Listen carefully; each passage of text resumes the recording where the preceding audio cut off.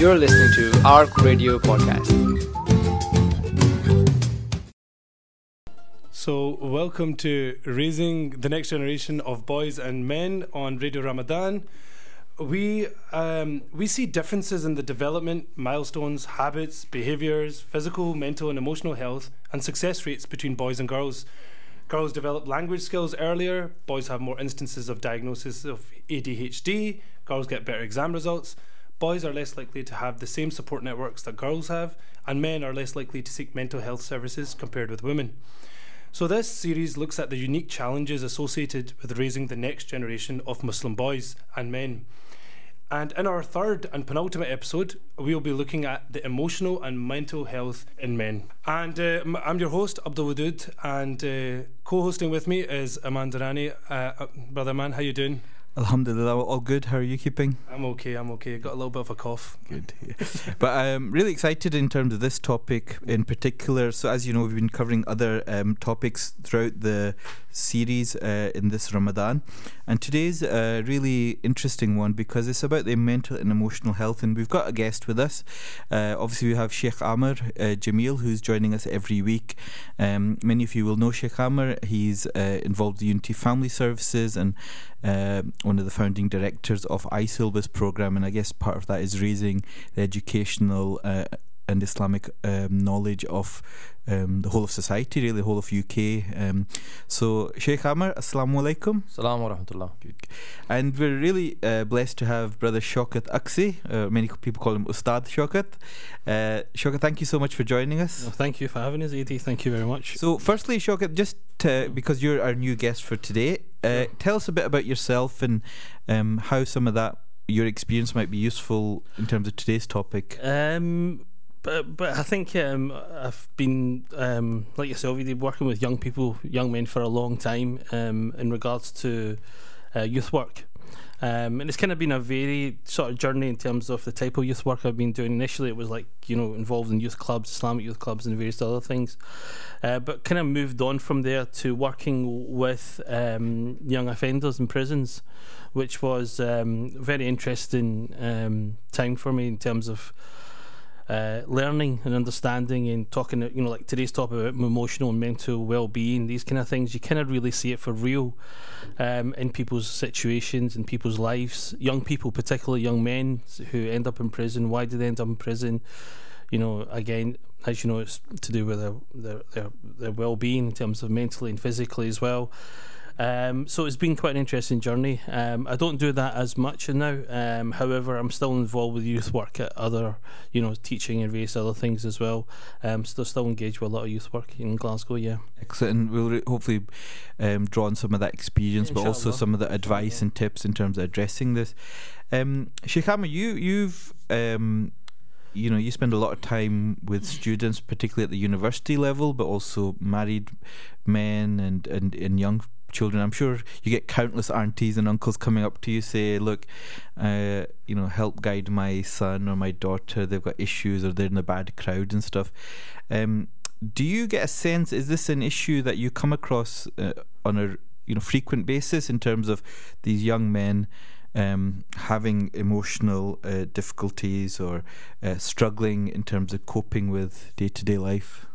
Yeah, I think modern living has brought its own challenges in terms of even the role of young men, what's expected of them, what does society expect of them. Obviously portrayals in the media, and then obviously they have a religious kind of perspective as well, what's expected from them religiously. One interesting thing that I read, it was in one of these relationship books. So this is like non-Muslims, this is just secular reading. So in preparation for my marriage material, and it was a really interesting comment, which was that in the past, women would select a spouse based on the fact of that he could provide, he was a strong provider, best survival chances for their children, etc., etc. So they didn't really go for the flashy things. It was more like the more pragmatic kind of approach.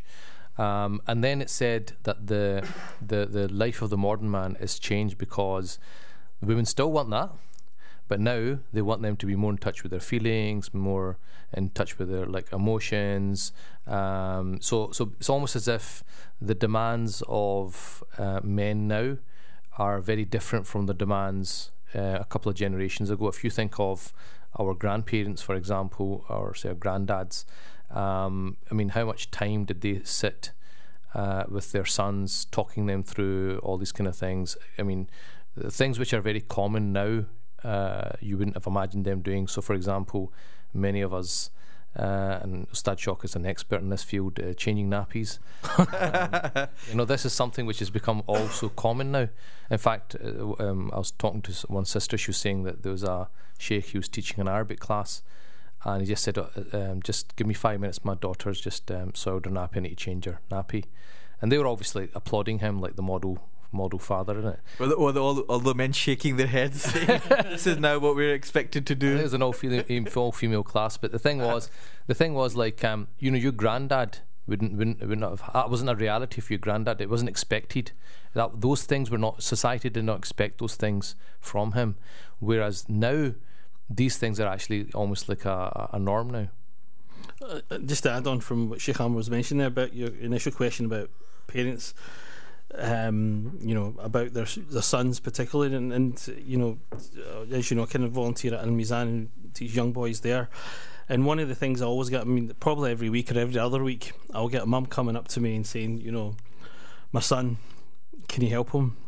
Or he needs support. And it's that kind of age group of like 12, 13, 14, 15, that kind of age group, because that's a very crucial age group.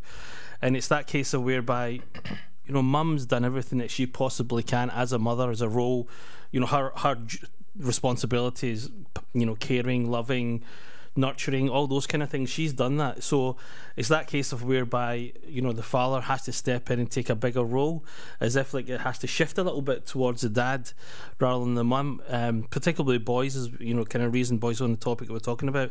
And that's where and I think a lot of households have that issue where, that particular crucial point where dad needs to play a bigger role, it's not happening, if you get what I'm saying. Sorry. So why are they coming to you, Shock? No, they're coming. Why are they not going? It's that usual thing, and I think Sheikh Amr will agree with me. They think we've got a magic wand. Yep. No, but why are they not going to the fathers, the brothers, the uncles? The thing is, it's that thing about, and that goes to show you if talk about emotional well-being and mental well-being. It shows you the dynamics within the house that they're not. So that's something missing, in terms of communication. There's something missing in terms of being able to kind of everybody changing roles or changing their ways, because as Sheikh Amr said, look at our fathers and our grandfathers, they were very set in their ways. It was this way or no way. It just wasn't happening. Changing nappies or feeding the baby, or even I remember when we were in Pakistan, I'd carried my daughter, and it was like, why are you carrying a baby girl? You can carry a boy, but you can't carry a girl in the village. And I'm like, what? It's my daughter, But it's that kind of stuff, and you're thinking, okay. And unfortunately, that kind of still filters through in some of the generations, unfortunately. And that's why we have some of these issues, I think, is due to some of these cultural sort of, barriers and obstacles. Yeah, I mean, just in preparing for this show, I was reading a little bit as well, but there's a biological element as well here in terms of emotional, apprehension to discuss your emotions for boys. And it's like a big biological switch that happens about the 8-year mark, where they'll become really internal, won't talk about their feelings, be less affectionate. And from the book I was reading, it seemed like a lot of mothers are very concerned about this aspect. And as a kind of tutor for high school students, I've had, right through to 14, 15, 16 as well, the same kind of comments that you've kind of mentioned as well.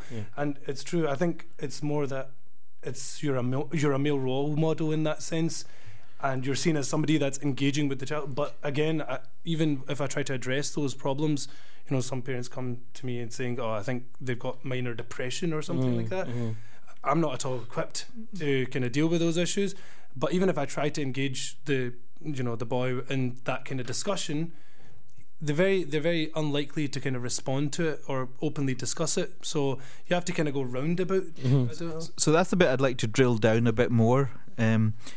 is, look, if you're an alien coming from another universe, you'd come and you'd look at this family, say this boy's got some questions or some issues. Who's he going to go to? He's going to go to his dad or his brother, big brother or uncle or auntie. Okay, and yet we're finding actually that people are going out with the family to seek that help, etc. So I guess I want to drill down a little bit. What's missing at home, or what has changed that they're now going to somebody who's known in the community? They're going to an imam. Why are they looking for these role models elsewhere? What's absent at home? Anyone? I think yeah, it's a really important point. And I think first of all, as you're saying, it's that kind of duties and responsibilities of parents, knowing where their child is at. If the child, for example, is going to a third party to kind of share or express his emotions, that's a good thing. It's not, at least they've got a channel or they've got a medium where they can go, or a person they can go to and feel that they can share some of their issues or some of their emotions, some of what they're feeling at the time. It's a positive thing, but again, it's like, how do we? Are they going to the right person? Is something going to be, is there support for them, or is there somebody who's going to reach out and say, what can I do for you? It's fair dues going to an uncle or someone else, and then it's a conversation that ends there. Your child's looking for something. The reason they've opened up to you, or the reason they're communicating with you, is that they want something. It's their kind of cry for help. If you get what I'm saying, that's what's going on for that young person. So if you don't at least acknowledge it, he's not coming back to you. He's not going to kind of engage with you. But if at least you acknowledge it, say, look, I hear what you're saying. I'm listening to what you're saying. Maybe we'll have a chat about it this way, or and it's kind of that kind of thing. We're talking about CBTs and NLPs, and that is giving them an alternative way to think about the situation that they're in, or the dilemma that they're in, or what emotion they're feeling, thinking it in a different way. But that's something obviously it's done later on. But that initial stage, as you said, that channeling, at least it's something. And because some people don't even channel.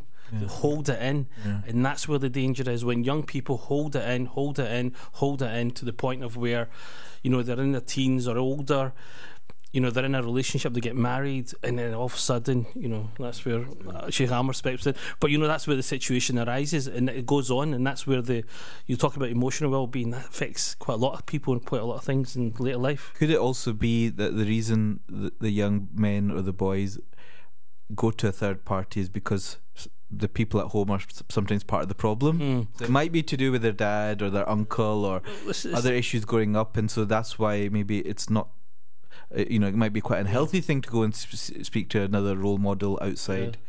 I think this is quite that point is very important, because I don't think anyone's going to disagree that people or boys should have good role models, good male role models. Unfortunately, if you work in the community, you'll know that if not all the time that you see that people are fulfilling that role properly.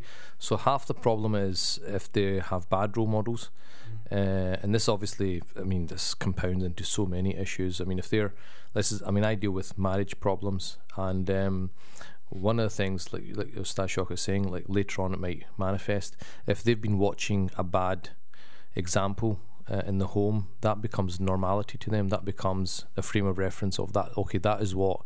That's how you behave with, the person of the opposite sex. It's like, say, for example, if there's violence or something, or the fact that your father never took an active interest. Well, that's just what fathers do. Then that you think that is what I'm supposed to do as well, and then you're like, no, that's not what you should be doing. You should be doing something completely different. So a lot of it's learned behaviour, and then I've even had instances where. I've not learnt myself, but through another person, that the person said, I wish Sheikh Amr was my dad. Do you know? Because the thing is, they're looking at their reality, and then they're looking at, say, like a teacher or somebody outside, and they're thinking, I wish my father was like that. Sure, it wasn't, I wish Sheikh Amr was my husband, is it? Is that with some of these? Never heard that. No. But I think that, and also, interestingly, what the thing is, okay, what do you do with the situations where the person is a bad role model, which is why they're reaching out to someone like Ustaz Shawkat, right? Okay, what do I do with my child? And if you say, well, it's your father's it's the father's responsibility. Well, my father, he doesn't really, he's not very good at communicating, or blah blah blah. So there's a reason why they've come looking for outside help. Number one.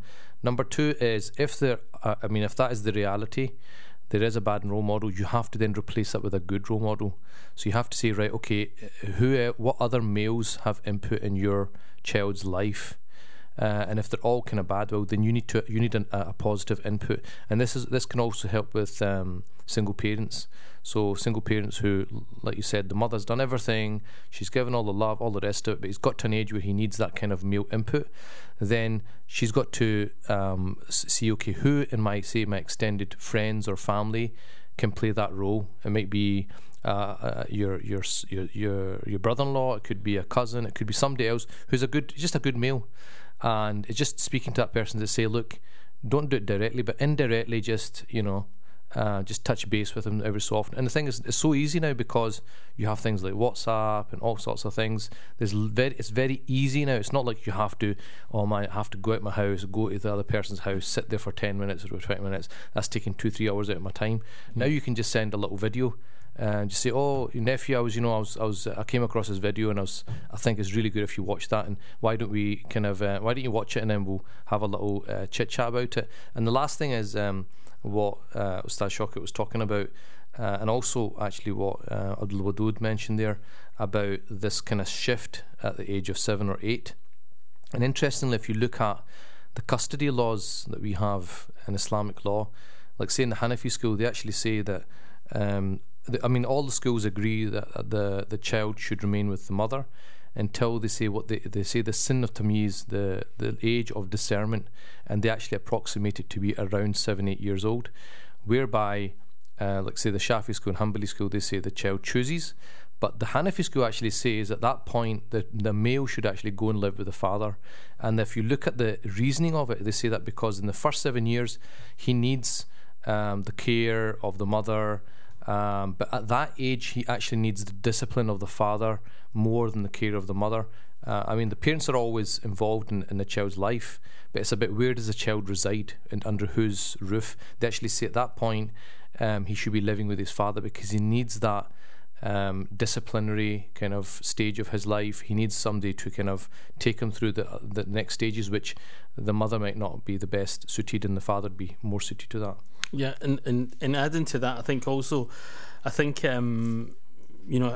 importance of this sort of change or this stage in life, I think as much as we hope hope that fathers step up to even when we say step up to, I mean not changing their lifestyles or doing mega things, just taking interest. For example, steps of what your son likes. For his sins, he might be a Man U supporter, right? Take interest in Man U, find out a bit about them, find out who their new manager is. Losing all these games now, thankfully. All these different things about who they're going to buy next year. Just interest in that in itself. What that does is it opens up the child to say, look, my father's. He gets where I am, or my interests, or whatever else. Or, for example, I don't know, going out, just asking, just having a chat in the car, picking up from school. Sometimes, we're not even at that level, or even sitting around a dinner. Sometimes you sit around a dinner, what do? We turn the TV on. We leave the TV to be the master in the house and let that dictate what's going to happen. All right, we do that, and probably do that from time to time, but just engage, like, what's something on the TV, or did you not see? It's a case of taking small steps that can make a big difference. But sometimes I think as fathers we're kind of frightened even to do that we might mess it up, or our son think dad's kind of going at a level where I've never seen him and it seems very strange or whatever else. But it is coming down to that level. If you look at the example of the Prophet, peace be upon him, again, when the young Sahaba, and as we know there was many young Sahaba who lived in and around the house of the Prophet sallallahu alaihi wasallam, and look at his example, he took interest in what they were doing. you know, what things, how they behaved, you know, when they did something, he acknowledged it. Well done, alhamdulillah, you know, that was good. When something wasn't as good, the way he did it, you know, it wasn't, oi, you know, or whatever else. It was very, you know, a very decent way. He would speak at their level, you know, come down at their level, you know, kneel down to their eye level almost to say, you know, this, that and other, to explain things. But those are tips, those are little things that people could do. And so I guess to summarise some of what we're saying, I guess we're talking a lot about role models, and both within the house and out with the house, and the impact that has both in terms of this young boy's development, and I guess there's many parallels with young girls as well, but I guess we're focusing a little bit about the boys as an issue. And it's really interesting. I interviewed Sheikh Qasim Yusuf a few years ago, and there's something that resonated with me. As you know, he's a doctor as well, and he talked about his father was a doctor, I think, when he was growing up, and he goes, his father used to work away a lot, in particular, you know, if you know many doctors, the first generation migrants, they would end up getting jobs in the remote areas, be away a lot, or working a lot. And he said that his father used to work away a lot, but what he remembers, because I asked him then, well, did you feel that absence, you know, you're the male of the house type of thing? And he goes, I never felt absent, because when he came with us, we had his undivided attention. Yeah. And it was more about the quality and interaction was more important than the quantity. And that really resonated, because conversely, you can see many situations where dads are around a lot. Yeah. But if the quality's not, you know, not, they're not asking them over dinner. You know, I mean, one thing I noticed, which more recently is my eldest, you know, in high school, I kind of take him in the car, and it means I have to get up a bit earlier now than I used to, you know. There's a bit of a detour, but actually those 20 minutes I find quite useful. It's, you know, just us time, because with other kids and stuff. So I think, I mean, what are your thoughts in terms of this quality versus quantity? Because it works both ways. Either people that are absent a lot, but then they had the quality, or fathers that are there around all the time and there's actually no quality to it, and they can sometimes make the situation worse. So be welcome to hear people's thoughts on, that. I mean, like you're saying, the father can be around, but if he's in effect absent, it's as if he's absent. So emotionally absent. Yeah. So I mean, whether he's there or not there, it's as if he's not there. So you're right. It's about the quality engagement. I think what Ustad Shaukat was talking about taking an interest in your son's life. I think for me, unfortunately, we do this a lot. We tend to wait until we have a problem, and then we're having a radio show saying, right, what do we do? We've got a big problem in the community. And this is something that we do very regularly. And this is why, and what I try to do with a lot of my work is I always try and look at, okay, how do we prevent stuff from happening? So if it's marriage, I've got a premarital course, because I think if you can get all the things right from the beginning, you have less problems later. Similarly with what Ustad Shaukat is saying, the thing is, the kid's not going to start talking to you if for 10 years of its life you've not been talking to him, and all of a sudden you want to talk, we'll be like, oh, that's a bit weird, isn't it? Oh, my dad wants a hug, that's a bit weird, isn't it? My dad's a weirdo. So the thing is, it has to happen from the word go, from early years.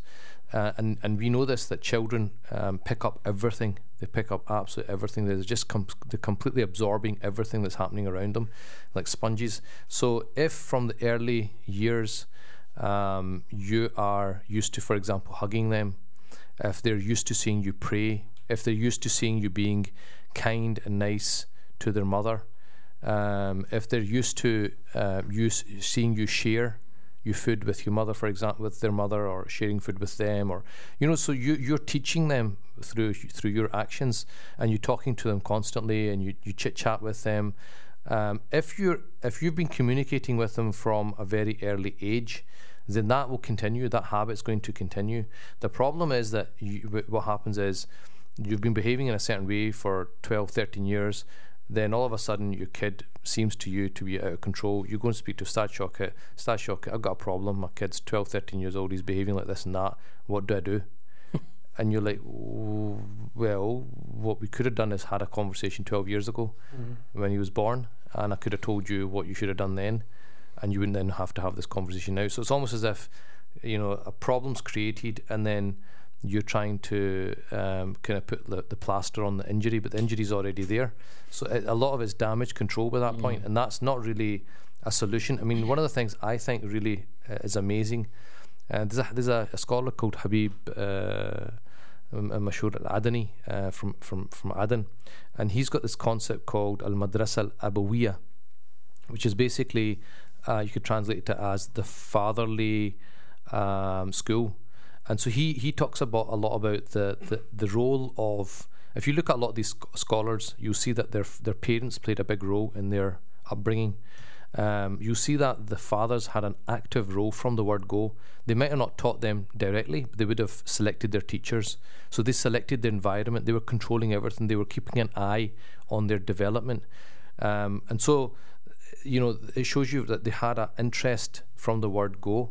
And then, sorry to bring this up, but if you look at Ertugrul, right, I think it's really interesting how you see Ertugrul, how he interacts with his father. His father's a stable, strong figure. He's got a lot of respect for him, and the way he speaks to him. But at the same time, he's got a different relationship with his mother. So, for example, when he wants to marry, what's her name, Halima Sultan, and obviously his father wants him to marry somebody else, who does he go to? He goes to his mother. So this is this macho alpha male, right, who we've got all this respect for, and we think, his enemies are scared of him, but he's sitting there and he's talking to his mum and he's saying, Mum, my heart's on fire, what do I do? And so he's pouring his heart out to his mother.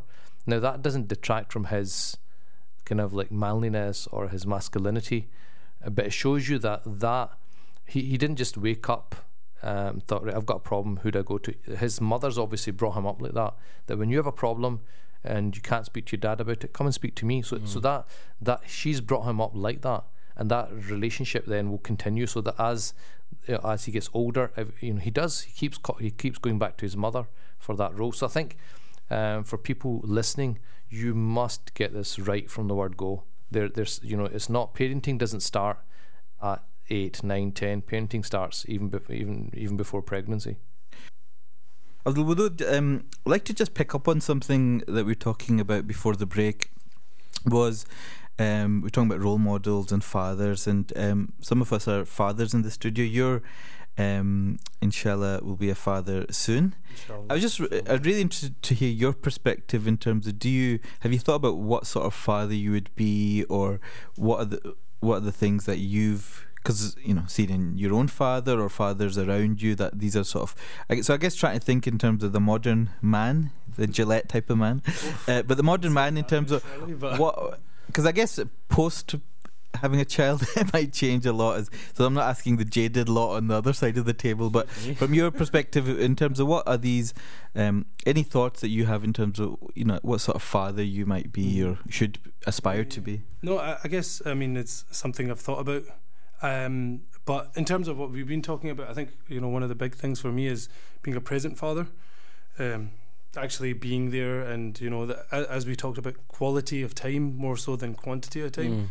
I think a big thing as well, this might be a little bit selfish, but I think to be able to be to be at full capacity as a father, you need to make sure that you yourself are in good shape, so to speak, mentally, emotionally, and all these kind of things as well.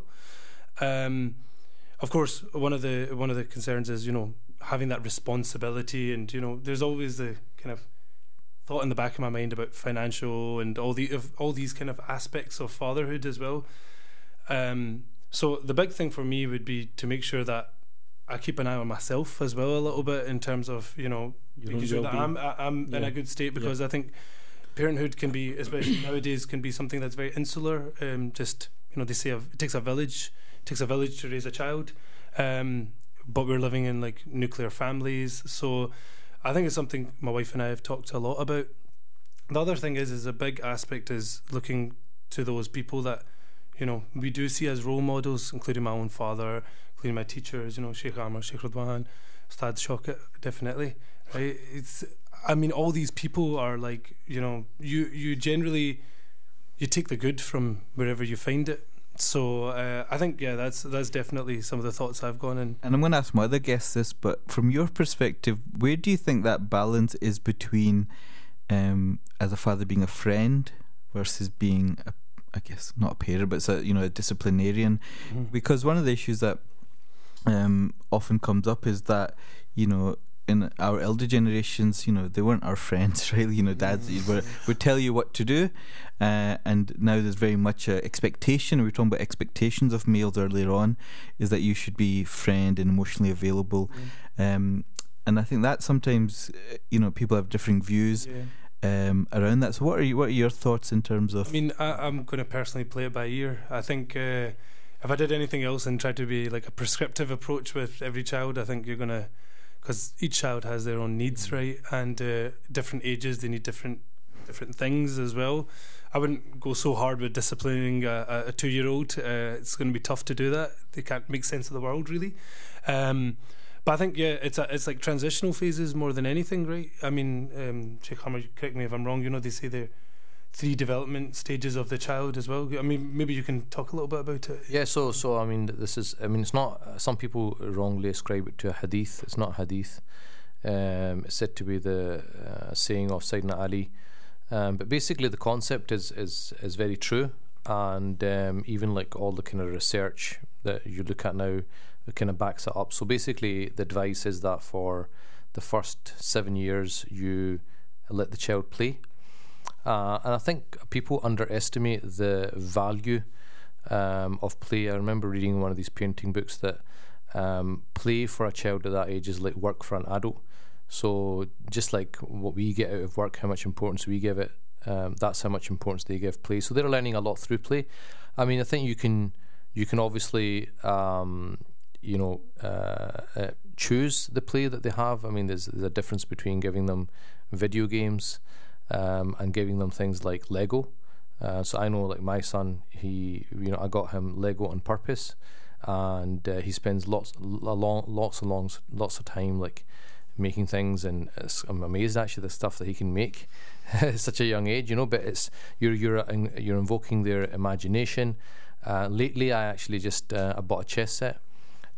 Because again, you're developing the mind, so that it ticks so many boxes. So you're picking a play which is going to develop their mind, but it's something I'm interacting with him as well. So I'm playing with him, so it'll be me against him, and then and then I'm teaching him through that as well. So I'll be like, why did you do that? I'm going to kill you now. I'm going to kill your knight.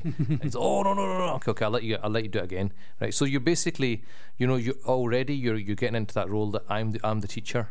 Mm-hmm. You're the student, I'm the teacher. I'm here to facilitate you. So you can be quite clever in how you do that. And then they say that between 7 and 14, the next 7 years is the age of teaching them and advising them. So this idea of up to 7 they're in this play state, and this has been proven now through research that after 7 something does happen whereby they go into more of a learning state. So a lot of the kind of better education providers in the world, they start their formal education a bit later, 6-7 years old, and they have better results because the child's basically ready for it. Then so from 7 to 14 is the kind of teaching them, advising stage kind of thing. And then when they get to 14 to 21, the advice is to just advise them or befriend them.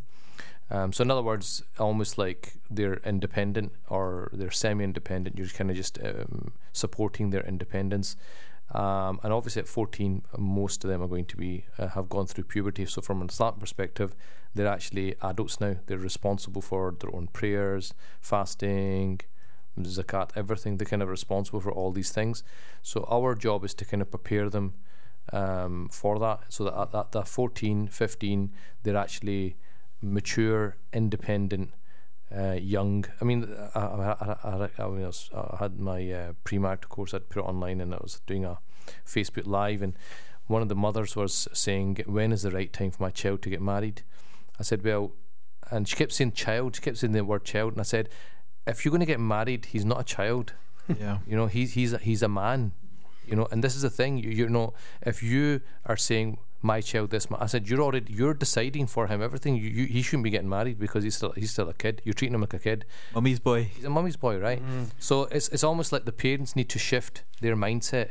That look, okay, at puberty, right? He or she is an adult now, and that's why. I mean, look, if you look at all of the the parents, when do they have serious, like, when do they turn to you for serious advice? Oh, my kid's a teenager and just like, doesn't listen to me and all the rest of it. It's because there's something going on there. They get into the what's called in Arabic idhar of that. It's like, their identity as an individual is now being established, which is why, what do they look? They want respect. They want their views to be taken on board. So then it's not just to say, well, I've got more life experience, be quiet, which is maybe what we were kind of taught, right?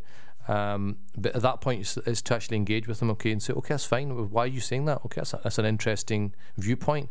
And well, I look at it like this, and this is my reason. So it's almost like your the way you teach them has to change. It has to be a shift where you're kind of doing it in a more indirect, almost like a big brother kind of figure. But this idea of being friends doesn't mean that they can insult you, and this lack of respect and all the rest of it. That respect has always got to be there. You've always got to say, I am the parent. But it's just that the way you interact with them maybe becomes less formal, becomes a bit more easygoing. You respect their wishes, even if you know it's absolutely wrong. Sometimes you've got to let people just fall and make a mistake and say, right, okay, what did you learn from it? And this mollycoddling attitude. I mean, I deal with couples, so I deal with married couples, and some of these guys are like kids, and the sisters are saying that they've been mollycoddled. They can't do anything in the house. They still have the mum like making their tea and beta this and beta that. And the guy's like almost 40.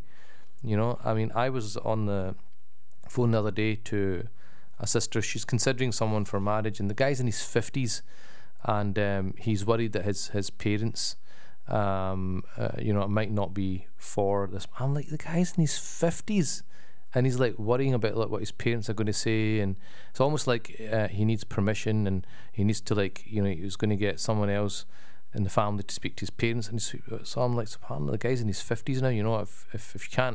If you can't like stand your feet at that point, then what can you do? So that's a cultural thing there.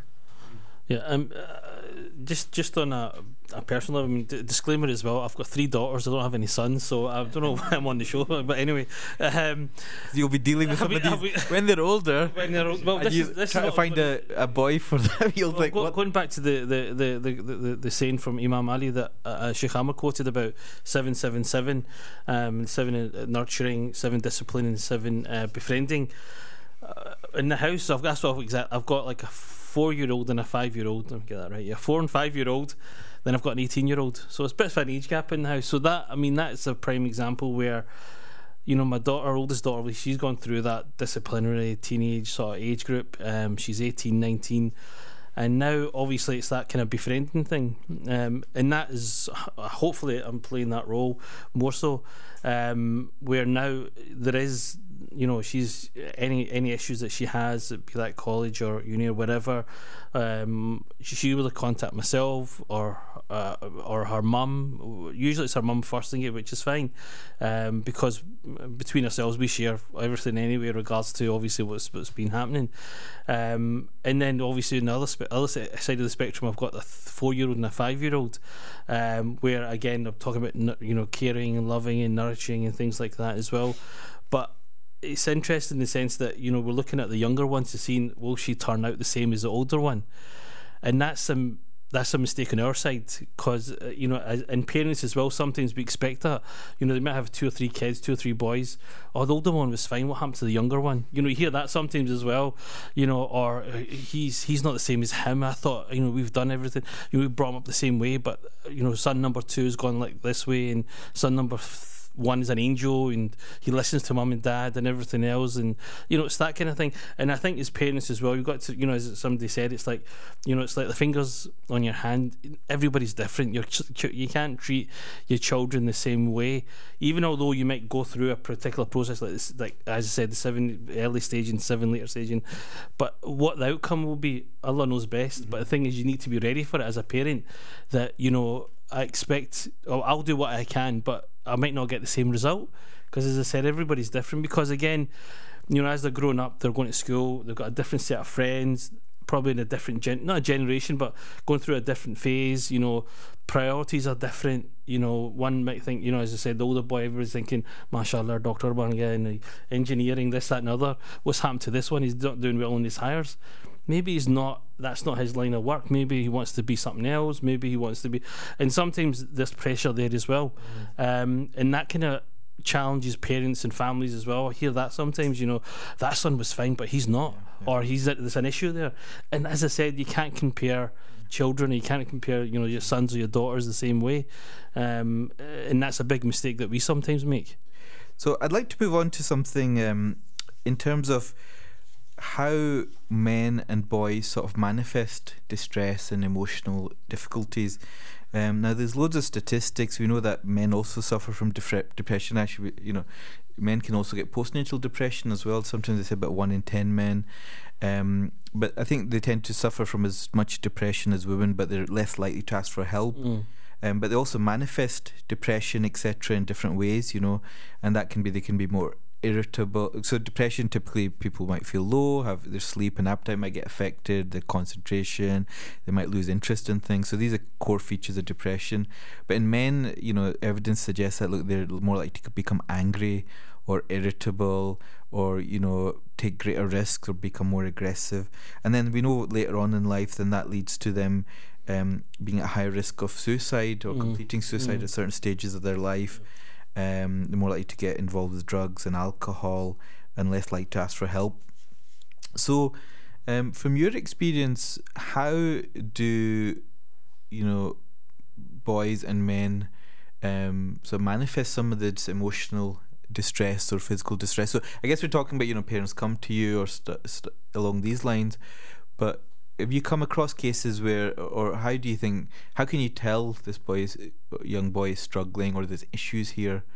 So I'm just interested from your experience in terms of where, you know, how that comes across, because we've talked about, I guess we'll think about how we manage some of that, and we talked about that, but how do you know a young boy is struggling? But also I think the other thing I'd like you guys to touch upon is we talked a bit about, you know, aunties and mums coming to ask you for help. Where do these young boys, if they're struggling, how are they asking for help? You know, are they telling anyone? If they're distressed, what are they doing? In your experience, what are they doing when they're struggling? How do they make sense of it? So, Abdul, I mean, just personally, you know, just two birds with one stone there. Like, I tutor secondary school students when it comes to exam time, and I mean, maybe it's like, even in the short, like about 7 years that I've been doing this, I've, like, the instances of real, like, stress, like, you know, it's almost tangible. One case, I had a student who, following his exam period, he developed Bell's palsy. Half his face was kind of paralysed, and that was just, and honestly, I felt as though that was from the sheer stress of the exam period. Stress he was putting on himself, or other people were putting on him? And also, I think it comes to, you know, a lot of times, maybe it's a cultural thing, but, you know, the amount of stress that's put on children around those periods to perform really well, get A's. You know, as Sajid was saying, that, you know, it's not education, you know, higher education, all these things aren't built for everybody, but it's the kind of done thing. And so I think it's because it's become so standardized in that sense as well, that expectations just kind of really manifested, like, quite deep roots. And so for me, you can see it in them that, you know, I saw this individual slowly progress from somebody who was quite quiet to being almost somebody who's quite irritable, especially as you got towards that peak exam time. After that, didn't hear a word from him, you know, once we finished his exams and stuff. How do you think he was managing that stress, or how was he dealing with that, or how was it affecting him? I don't think, you know, the thing is that we had sessions that lasted 6 hours for tutoring then. It was like addressing the problem, right? Which seemed sensible at the time, but now in hindsight, I think, you know, at that point, you know, I think there's also this thing about the mother's involvement as well. You know, Sheikh, you kind of mentioned this idea of the mother always being there at the kind of beck and call, but also as a big pressure.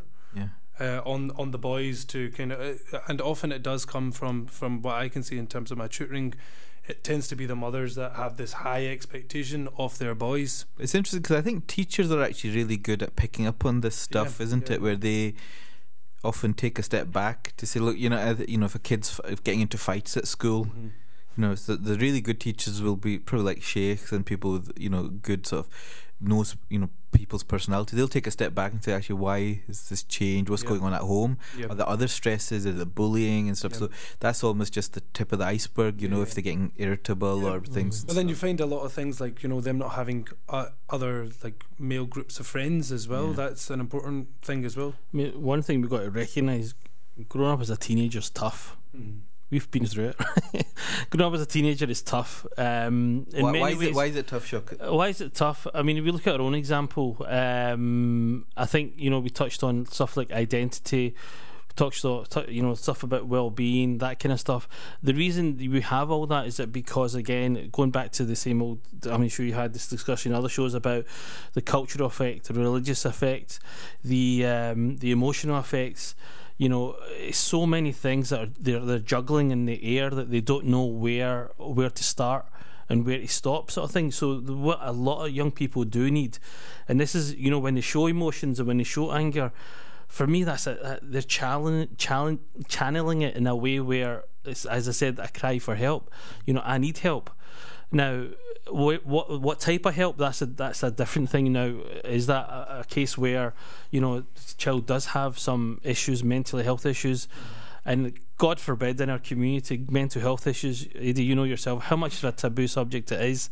That's another topic for another show for another day. But the issues there. I mean, no parent is going to come and say, there's an issue with my son or there's an issue with my daughter. No way in God's earth that's going to happen. But unfortunately, there are issues that are happening, and again, sometimes we won't open up to them as parents, or the child, as I said, is shown that through anger, through behaviour, through if he's got Instagram or Facebook, the stuff that he's posting up. Maybe he's posting up certain things, showing, and these are indicators to show that the person is needing some, or he's crying out in some way that I need help or something. But again, if you don't have that support through a community, as in, I don't know, through a network or through health, NHS or whatever, or people are not willing to go there, it's a big issue. And unfortunately, over the last few years, and I'm sure you know more than I, but the number of young people that are from the BME community are ending up in mental health is increasing. And it's not a case to go voluntarily. It's a case of whereby they've been referred by police, God forbid, or by social work or by other people. It's not a case where somebody's picked up and willing to say that I do need help. That's very rare, or it doesn't happen that often. Sorry. So I guess that really helpfully links into, I guess, some of these underlying narratives. One is, I guess, boys don't cry, isn't it? But you don't show emotions, because if you show emotions, it means you're weak, right? Or if you open up to a friend that I'm stressed or anxious, you can get bullied, you can get slagged off, you can get, and Sheikh Amr, particularly, I guess, coming on to you. So I guess there's a few of these narratives. One is, boys don't cry, and you don't show emotions, and this links in. There's very much, we joke, particularly at work, in terms of this kind of West of Scotland male type thing. So it's not even just men in general, but there's something about this. Physically West of Scotland males are different, but actually often you'll joke that particularly a West of Scotland male doesn't show emotion. He doesn't talk about his feelings.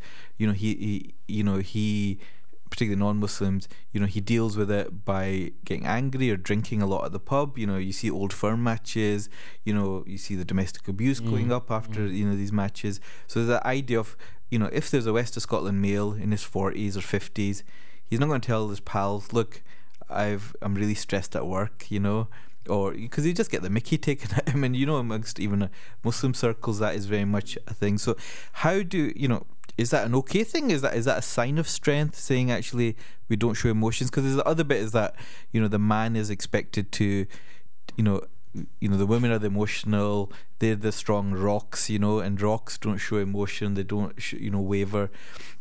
And that's very much then these expectations we talk about, both as fathers, as individuals, that we're then aspiring to.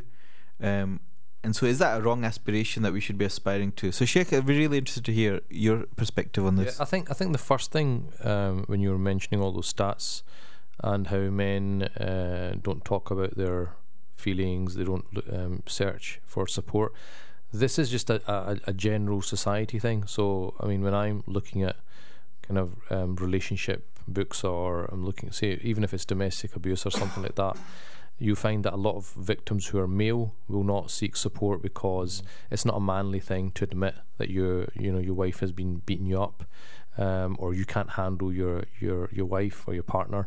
So this is, I think we have to understand, this is an issue that I mean we're having this on Radio Ramadan. This is probably a topic that'll be happening on another radio station, which has got nothing to do with Muslims. It's just a general society issue that society as a whole is trying to deal with. Just to interject on that, exactly. I mean, some of the references that research we've been doing as part of this there's an article about called "Breaking the Silence of Scottish Men." It's by a non-Muslim, and he talks about these things, this aspiration of being Braveheart and all these expectations that men don't talk about their emotions. So yeah. So as I totally echo you. Yeah, and the thing is, I mean, the kind of stuff I've read as well. If you look at the way boys are brought up, if you look at who are their role models or like their heroes, it's like Batman, Superman.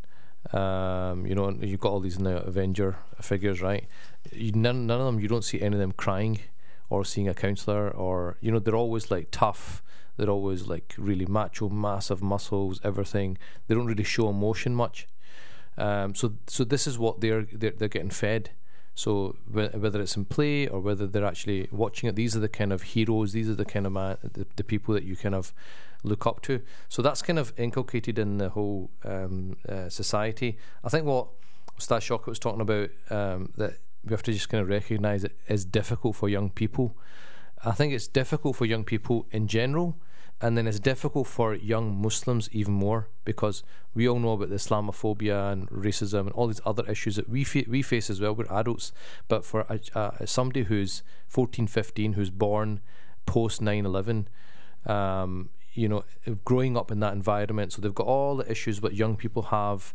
They have all the issues of being a Muslim and being different.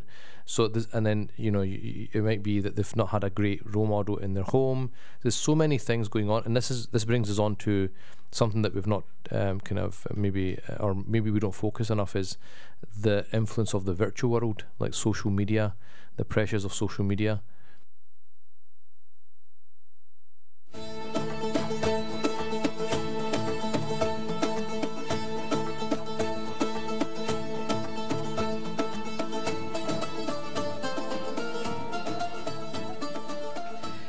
Assalamu alaikum, and welcome back to our final part on the emotional and mental health in boys and men, as part of our series of shows. In the studio with myself, we have our co-host Abdul Wadud, we have Sheikh Amr Jamil and Ustad Shaukat Aksi. Sheikh Amr, just before the break, we were talking, you touched upon this idea of the virtual world that you called it. But this whole area I'd like to really explore further is this idea of the online world, social media, what impact that has on young boys growing up, both in terms of how they cope with things, how they are managing their expectations, what sort of men they are to be, but also how that could play a part in some of the solutions, which we'd like to focus on this part of the show. And I'm very mindful, I mean, one of the main things on social media is these endless quotes that you can get, isn't it? Really inspiring quotes, deep quotes that people forward on. And often, when I speak to my wife, if you look at her timeline on Facebook, is very different to mine. Right? So mine's all, I don't know, bakwas as well, but hers, it's all positive messages, a woman is strong and this, or, all of these, positive connotations. So I guess there's some of that in terms of what effect is that having on boys as well. So really open that up to all of our guests, really, in terms of thinking about the online impacts this has on young boys, and especially because a lot of timelines now, this virtual world, there's a lot of females on there as well as part of their friend list, and that for young boys, hitting puberty and stuff and hormones, I'm sure that has an impact. So Sheikh Amr, do you want to start and kick off? Yeah, so I think it was when Ustad Shaukat was saying before that it is tough for young people, and we were young once, and what came to my mind was, yeah, but we didn't have social media, so it was difficult. We had our own issues, like, because a lot of our parents were not brought up here, so we had kind of communication issues, or trying to get our parents to understand what we were going through at school and all the rest of it. But we might be born, brought up here, but our era was different. So the sheer number of influences, external influences that they have, we didn't have to cope with.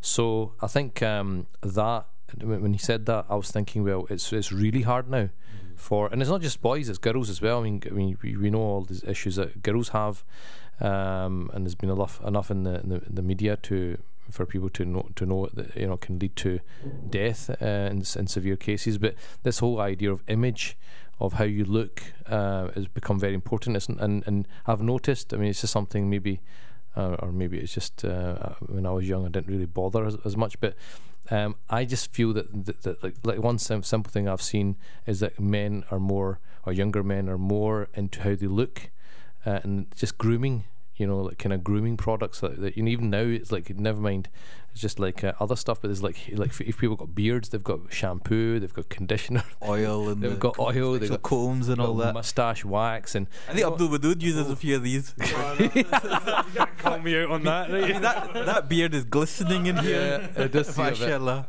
I was actually thinking it does look a bit perfect there, but you know, like that in itself, just the whole idea of how you look, your image, and I think for us going forward, you could probably do a whole program on social media and the virtual reality. But I think it's about, we were talking about, you know, raising boys, role models, etc., communication, but it's about adding that other element in, that look, the virtual world is a reality for my children, and how are they interacting with it. So I've not only got to talk to them on the dinner table about school and other things, but I need to now also keep an eye on their social media engagement, and maybe it's a word I just thought of, which is virtual virtues.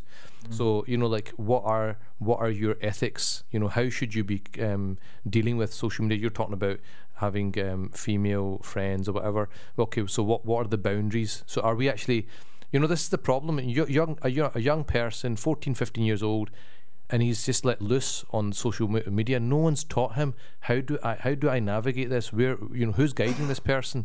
And I think even just more so, I think when we talk about social media, I actually think WhatsApp is a massive one, because I know a lot of young boys and stuff, they end up on these groups and with males and females. So it's almost, I think Facebook is, and social, you know, Twitter and Instagram, Snapchat is one thing, but actually I think WhatsApp is really a whole, because that's a bit more of a closed environment, but a very intimate environment actually, and you can have discussions. Yeah, so I mean, I think that's where boundaries. I mean, this is something that adults are struggling with. So if you can imagine adults with everything they've got, all the skill sets and life experience, they're struggling with it. So how much more difficult is it for a 14, 15-year-old? So I think just appreciating that it's difficult, but then it's not just that, it's actually engaging with them. And like I said, if you started a lot earlier, your communication should already be hopefully good. And then when they're going into, our social media is becoming more and more of a reality for them, it's like just talking to them about it, and you know, almost like acting as a guide. That look, you know, this is our boundaries. These are the things we should do. These are the things we shouldn't do. Just because you're on a device, you know, doesn't mean that you can do this or you can do that. So just like, you know, obviously it spills into bullying and all these other things. So if they are engaged in something and they see somebody's being bullied, just the same we would say, well, you're a person, you're a Muslim, you have ethics. If you see an injustice, you'd stand up to it. If it was happening in front of you in, say, the playground, same thing you would do online.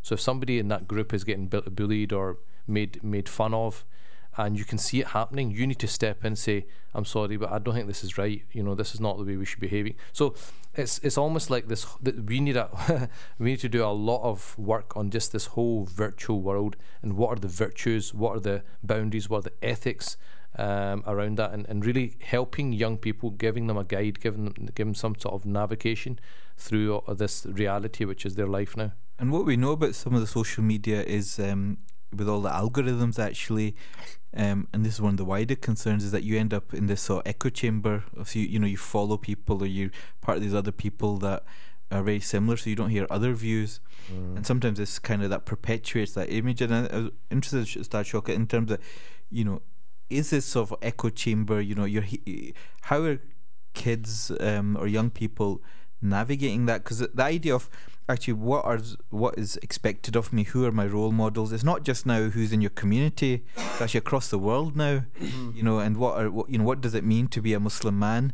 Is it your Ertugrul figure type thing?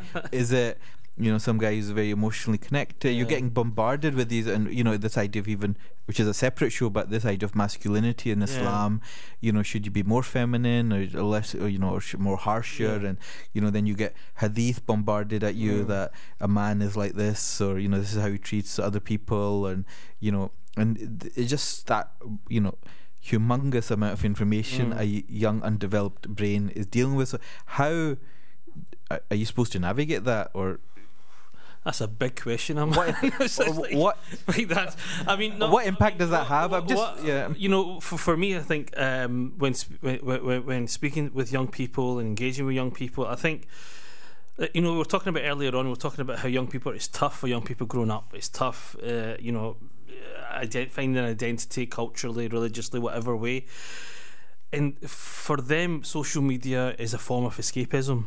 You understand? Just to get away from that reality of pressure from parents, pressure at school, pressure from pals, all that kind of. So for them, it's kind of a place that they feel they're happy at. And even for adults, I think sometimes we are kind of, you know, we want that kind of space as well. And, you know, when we talk about social media, I think it's an issue for everybody across the community. It's for young people, absolutely, even ourselves. But I think for young people, it's a form of escapism in the sense that they're getting away from that reality, because the reality is stressful. Reality is difficult. It's a challenge. Whereas this virtual world, I can make it what I want to make it. You understand? I can make it any way that I want. You know, look at these games like Fortnite and stuff like that. You know, I was with young people not too long ago, and I said, look, you know, we've got to listen to another Durs or whatever else. I said, look, let's just do this today. I'll talk for 10-15 minutes, and I'm going to get you guys to talk about Fortnite for the next hour. And I'm telling you, the next hour they were talking about it, and I got an idea of it, what it's all about, and the characters and the figures, and what the mission of the game is, and what you pick up, and you get this type of gun, you make these kind of buildings, and you go, you know, I was getting all this information. I'm thinking, these guys are brilliant, first of all, right, in terms of the way they think, man. They've got the strategy, they've got everything in place. So in some ways I was thinking, how can I use that in a positive way? Because they've already got it, if you get what I'm saying. It's already there. But how can I use that in a positive way? And when we did speak about it, I was thinking, you know, then I took from it like strategy, and I spoke about Battle of Uhud, the Battle of Badr, you know, all these things about, you know, recent people like Omar Mukhtar and all these, you know, great people. These guys, I goes, that's virtue, that's, you know, obviously you see that screen, but this is reality. We can see this for real because it's happened in history through this period and through that period and everything else. So it's kind of, I guess, bringing them out of that reality out of that virtual reality into reality in a way that they can relate to it, if you get what I'm saying. They don't feel pressured, or they don't feel that I'm being told that, or I'm not, you know, every 2 minutes, you know, I'm playing on my PlayStation and I'm online with like 10 friends from around the world, and you know, like so it's just, and you know, there was one thing that, you know, not too long ago, there was a mum I was speaking to, and she was concerned about her boy, and I goes, what does he do all day? FIFA, all day, literally. But you know, he's at home, he's good, he's behaving at home. I goes, that's not behaving. He probably lacks social skills, and he did. When he came into the class, he couldn't communicate with other people. Literally, you know, his way of communicating was very kind of. And I thought, you know, this is what it does as well. It just kind of takes away the whole social able to communicate, speak to people younger or older than him, because everything for him is 2D. You know, it's on a flat screen. Out with that flat screen, it's just something else that you can't manage.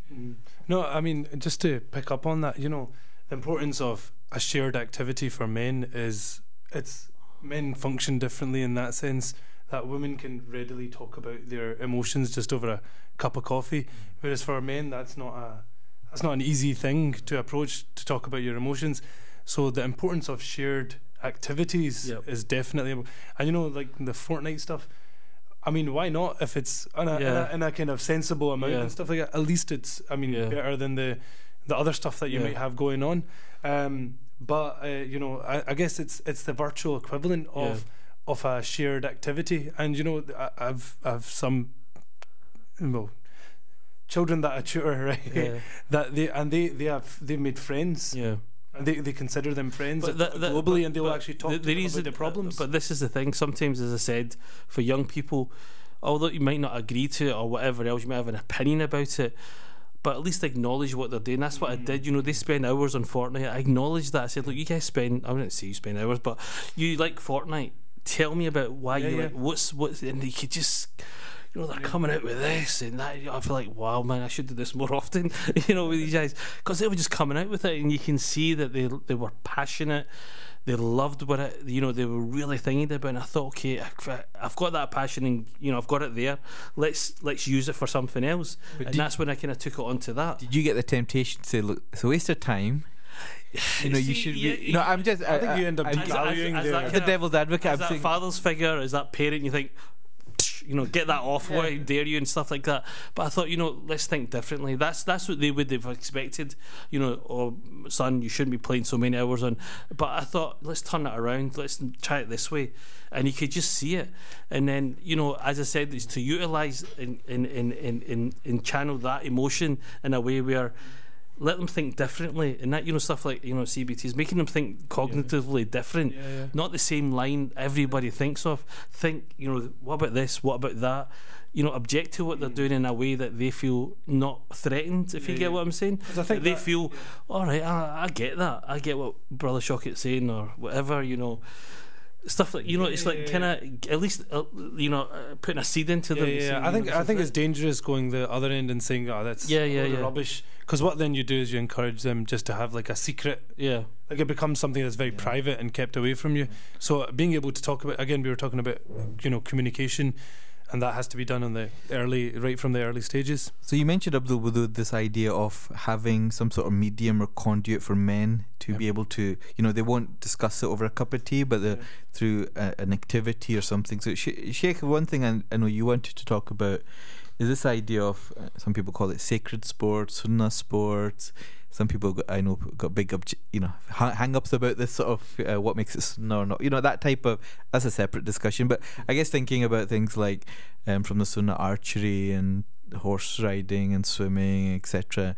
What role does that have in terms of, can we find some of the solutions in that or other activities? So thinking about actually how we make spaces for these young people to actually, because I think, Shocka, what you're mentioning in terms of the Fortnite is moving from actually an activity to actually finding meaning within that, or lessons you can learn from that. So I guess there's other things that you can do through sports and activity, and in Glasgow we're very fortunate, a lot of organisations are now doing the hill walking and all this sort of stuff. So thinking about how do we help support these young men who might be having some of these emotional difficulties or don't know how to express them. I think as a community, how do we start moving forward? I think, as Abdul Wadud was saying, the general nature of men is that they don't talk as much. So it's not uncommon for me when I'm counselling a couple for the husband to kind of drag his feet and come there, or sometimes it's very difficult for them to admit that I failed as a husband or I failed as a father or whatever. It's a difficult thing for them to take, because they are supposed to be the providers, they're supposed to be the maintainers, they're supposed to have being the leaders. So it's almost like admitting that you've kind of failed at something. So that's a general thing that men suffer from, with the Muslim or non-Muslim. So I think we were talking about before about stress related to men, how they deal with it. I think there's, and you'll know this as a psychiatrist, there's always got to be an outlet for that stress. Now, I mean, if you look at some of the sacred sports basically meaning things that have been mentioned in hadith. And this is what one of my colleagues, Sheikh Ibrahim Osiefer down in Liverpool, is very big on, and he's basically kind of saying that these sports, if you look at them, there's a lot of deeper meaning within them. So for example, if you look at archery helps you concentrate. So it's not just firing a bow and arrow, but it's basically there's something going on there. And we're living in a time where young people suffer from lack of concentration span. So that it gets them out So why are they on these devices and stuff? Because they need something to do. So if you don't give them anything to do, I mean, in our time, what used to happen is, bar, that's the word you got, right? You go and study, right? If you played football, it'd be like, why are you playing football? You're going to do, what's that? Wherever is that going to get you? Stop doing that. Go and work in a shop or go and do something which has got benefit. Little did they know that had they let the kid play football, he'd probably be earning a significant amount of money, being a professional footballer, and probably influencing a lot more than he would sitting in a shop. But this is the thing that's like not understanding the importance of it. But Sheikh, sorry to interrupt, but is that irony, or actually most parents I know, they're actually doing more with their kids to drop them off at clubs and activities, and every week seems to be packed. It doesn't seem to be enough. Or they still, you're saying, it's giving them something to do, but it's not enough. It's still not hitting the spot really necessarily. Yeah, that's not all parents. That's not all. Yeah. That is definitely not all parents. A lot of parents. So a lot of parents are not doing that, and the ones the TV and the the ones that are doing what you're saying, that they're taking them to dropping them off at club to club to club. I think that's fantastic. That's exactly what they should be doing. But I mean, obviously, there's only so much you can do. And this is the thing you have to kind of understand. Your duty as a parent is up to a certain point. When they become adults, they're responsible for their own actions. Our job at that point is just to give them nasiha, give them advice, be their kind of support there, but let them, make their own decisions and choices and live by them and fall by them.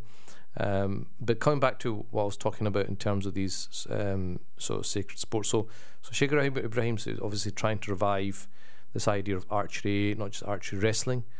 So there's a lot of things that happen. So like I said, archery, this is the idea of concentration for long periods of time, and then of perfection as well, of doing something over and over and over and over again.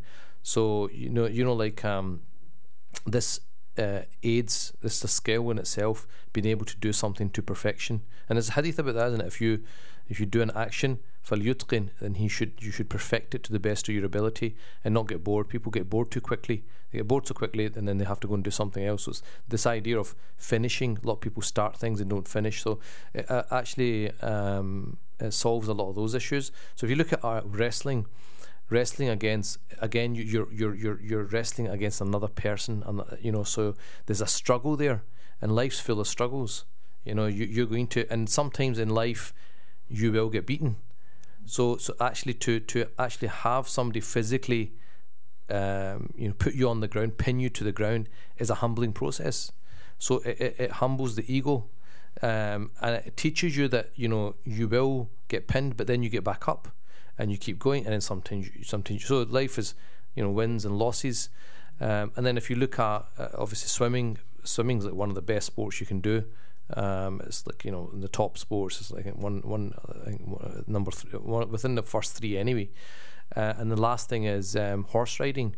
So horse riding, that's something that, see, this is the thing, archery, horse riding, probably all of these things you probably would have naturally had done them in the past.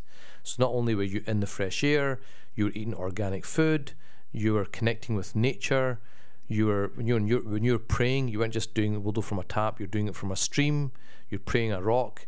All of that, if you've ever done wudu in a stream and prayed in a rock, and experienced that versus a carpet, praying in a carpet, complete different experience. So these naturally were de-stressing. These things naturally allow you to de-stress, and yourself.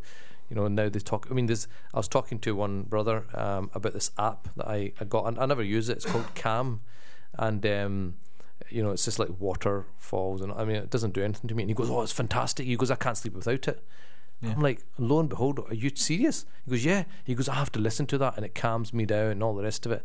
And this is a thing, like, instead of experiencing the real thing, we've been reduced to apps, And this is the thing, we've got to. By all means, obviously he can't be in nature all the time. But I actually said to him, it was a nice day, I said, go to Loch Lomond, take your laptop and sit and put your feet in the water and do your work. And he said it was brilliant. He goes, I need to do this more often. So I think it's translating from virtual to physical. getting them more into the physical world. So I was talking about horse riding, this idea of horse riding. Don't know if anyone's done any, but I did a little bit. I was given it as a present, and I took some lessons. It's not easy. It's not easy. It looks so easy, but it's not easy.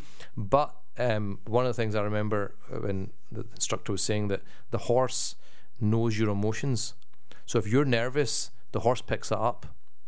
So to do horse riding properly, you've got to be fully in command. You've got to tell it right, left, stop, go. Right, so you can't be indecisive. So it teaches you to be decisive. It teaches you to take charge. It teaches you how to control another living being.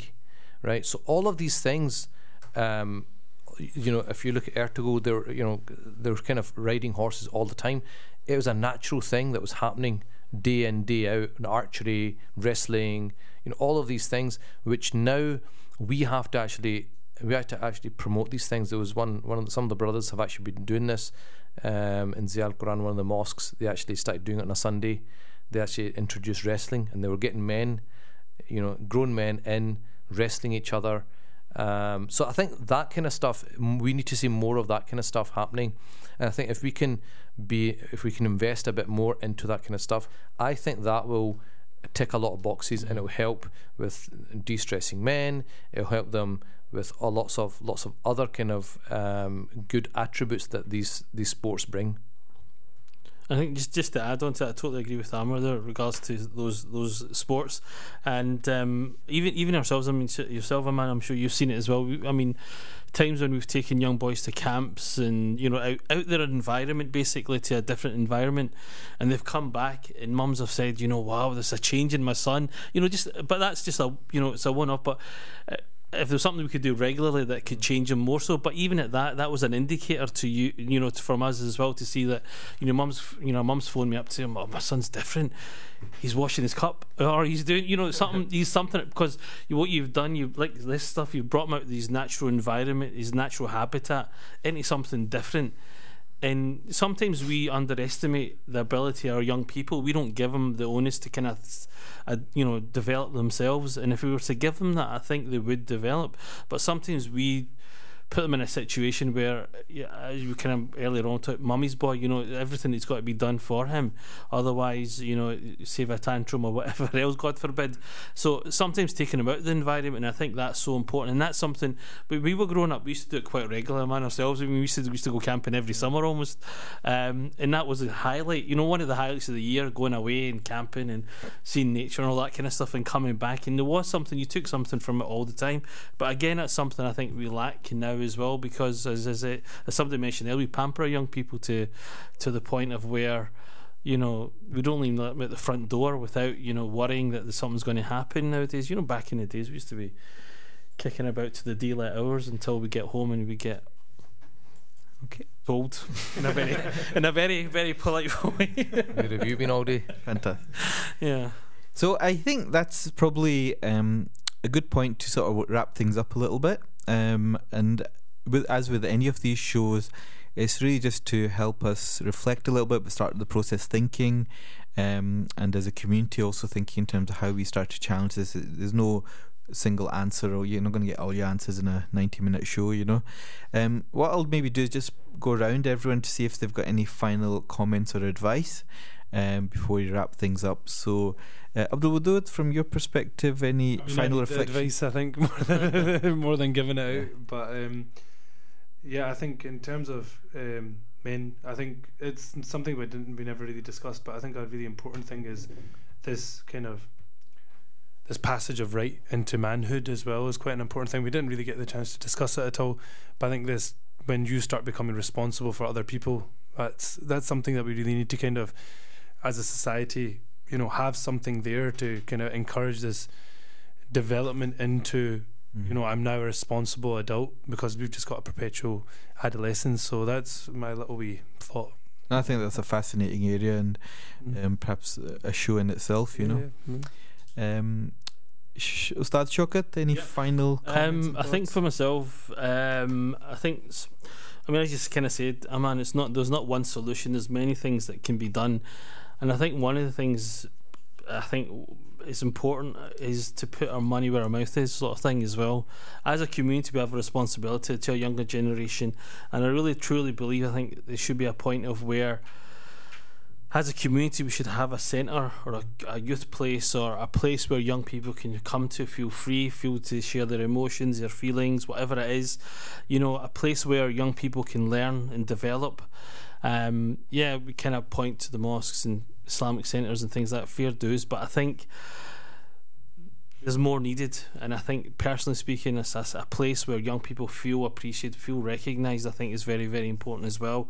Talking about all these issues and talking about transition into adulthood, I think there's a place that's needed for that, definitely, for young people. And are you starting to explore that in terms of your own networks and stuff? Definitely. It's something, you know, personally I'm looking at as well, to look at in terms of, you know, as I said, you know, these kind of situations we always turn to certain institutes, certain places, but there isn't really a proper setup or a proper network where that really can be done properly and in a proper way, in a process where it will benefit young people, rather than kind of just hoping that just send them to this or that place. It's more about developing that program and suite of things rather than the places where it's to be held. That's almost a secondary discussion, isn't it? Yes. Fantastic, Ustad Shaukat. It's really beneficial.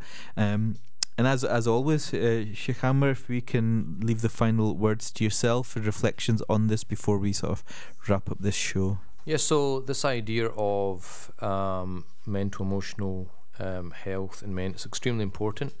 And it's not something which I think we are struggling with as a Muslim community exclusively. This is a thing which across society is an issue, and many people are looking at it. I think from our perspective, I think it's quite clear if you look at the Prophet ﷺ, the impact he had on the Sahaba. It was through that physical relationship of being part of their lives. So they sat in his company. He visited them when they were ill. They would go and see him. They would go on expeditions with him. So I think this idea of role models or guides that are actually physically part of people's lives is extremely important, especially in a time when we're going so much onto the virtual. I think we have to revive the physical, but also just recognise that, okay, the virtual is there. It's not going away. We also have to engage with that, and that's something that parents, all of us, we need to kind of take on board, that we have to navigate this whole idea of the virtual world being a reality for our children, and how do they go forward. It's not, I don't think it's fair to just let young people, like you said, whose brains are still developing, out in the whole big bad world without any guide, without any navigation, and then complain when they have issues. So I think we have to make the whole role of parenting is changing, and I think I loved the story that Ustad Shaukat mentioned earlier on about how he flipped the lesson and got them to talk about Fortnite, because I think that's the key. It's engagement. So the idea of this youth centre, from what I'm understanding, would be a place where young people can have those conversations, can have that dialogue, can get things off their chest, and say things which maybe they have inside them but they don't feel they can. So it's just to say, look, you can say whatever you want here, it's fine, it's a safe place where no one's going to judge you, no one's going to say anything to you, but we're here to help you, we're here to listen and help. So I think that, I would say, is what we need. We need more guidance for young males, and even for older males, and we need to look at this prophetic model of the physical, the role of physical. That's what I was saying about the physical sports. There's a reality to the physical versus the virtual, and then also this last thing of engagement and really engaging with young people. And I was giving a talk about 3 weeks ago, I think it was, or it was in April, to young people at the MAB camp, and my talk was all about the youth, because we were discussing this hadith of the people that will be given shade under the shade of Allah subhanahu wa ta'ala, 7 categories, and one of them is a young person who spent their youth in the worship of Allah. And I was talking about why this person's so special for Allah subhanahu wa ta'ala, why is he being given this rank. and we as a community are very young. We're the youngest of all the communities. Almost half of our population is under 25. So, if we're not focusing, my argument was, if that's half your community, at least half of your resources should be focusing on that. Because if you're not, then it's as if you're saying, well, you represent 50% of the community, but we only spend 10% resources on you, and the 10% of the community we're spending 80% resources. That doesn't make any sense to me at all. And these people, I said this to them, that was my closing remarks to them. I said, you are the future. You are the future of Islam in this country, which is why we need to spend so much of our time and effort and resources, which is what I think Ustaz Shaukat is talking about, is having youth centres and stuff, because unless you invest in them, you're not going to get the best out of them, inshallah. Jazakallah khair. Thank you very much to all our guests today. For all the listeners, thank you very much for listening. If you want to leave your comments, you can visit our Facebook page at Radio Ramadan, and to listen again, visit our website at www.radioramadan.scot, or you can download this podcast and all the other ones on SoundCloud and just search for ARC Radio. But from myself and my co-host and all the guests, have a lovely evening, and we'll join you next time, inshallah. Assalamu alaikum.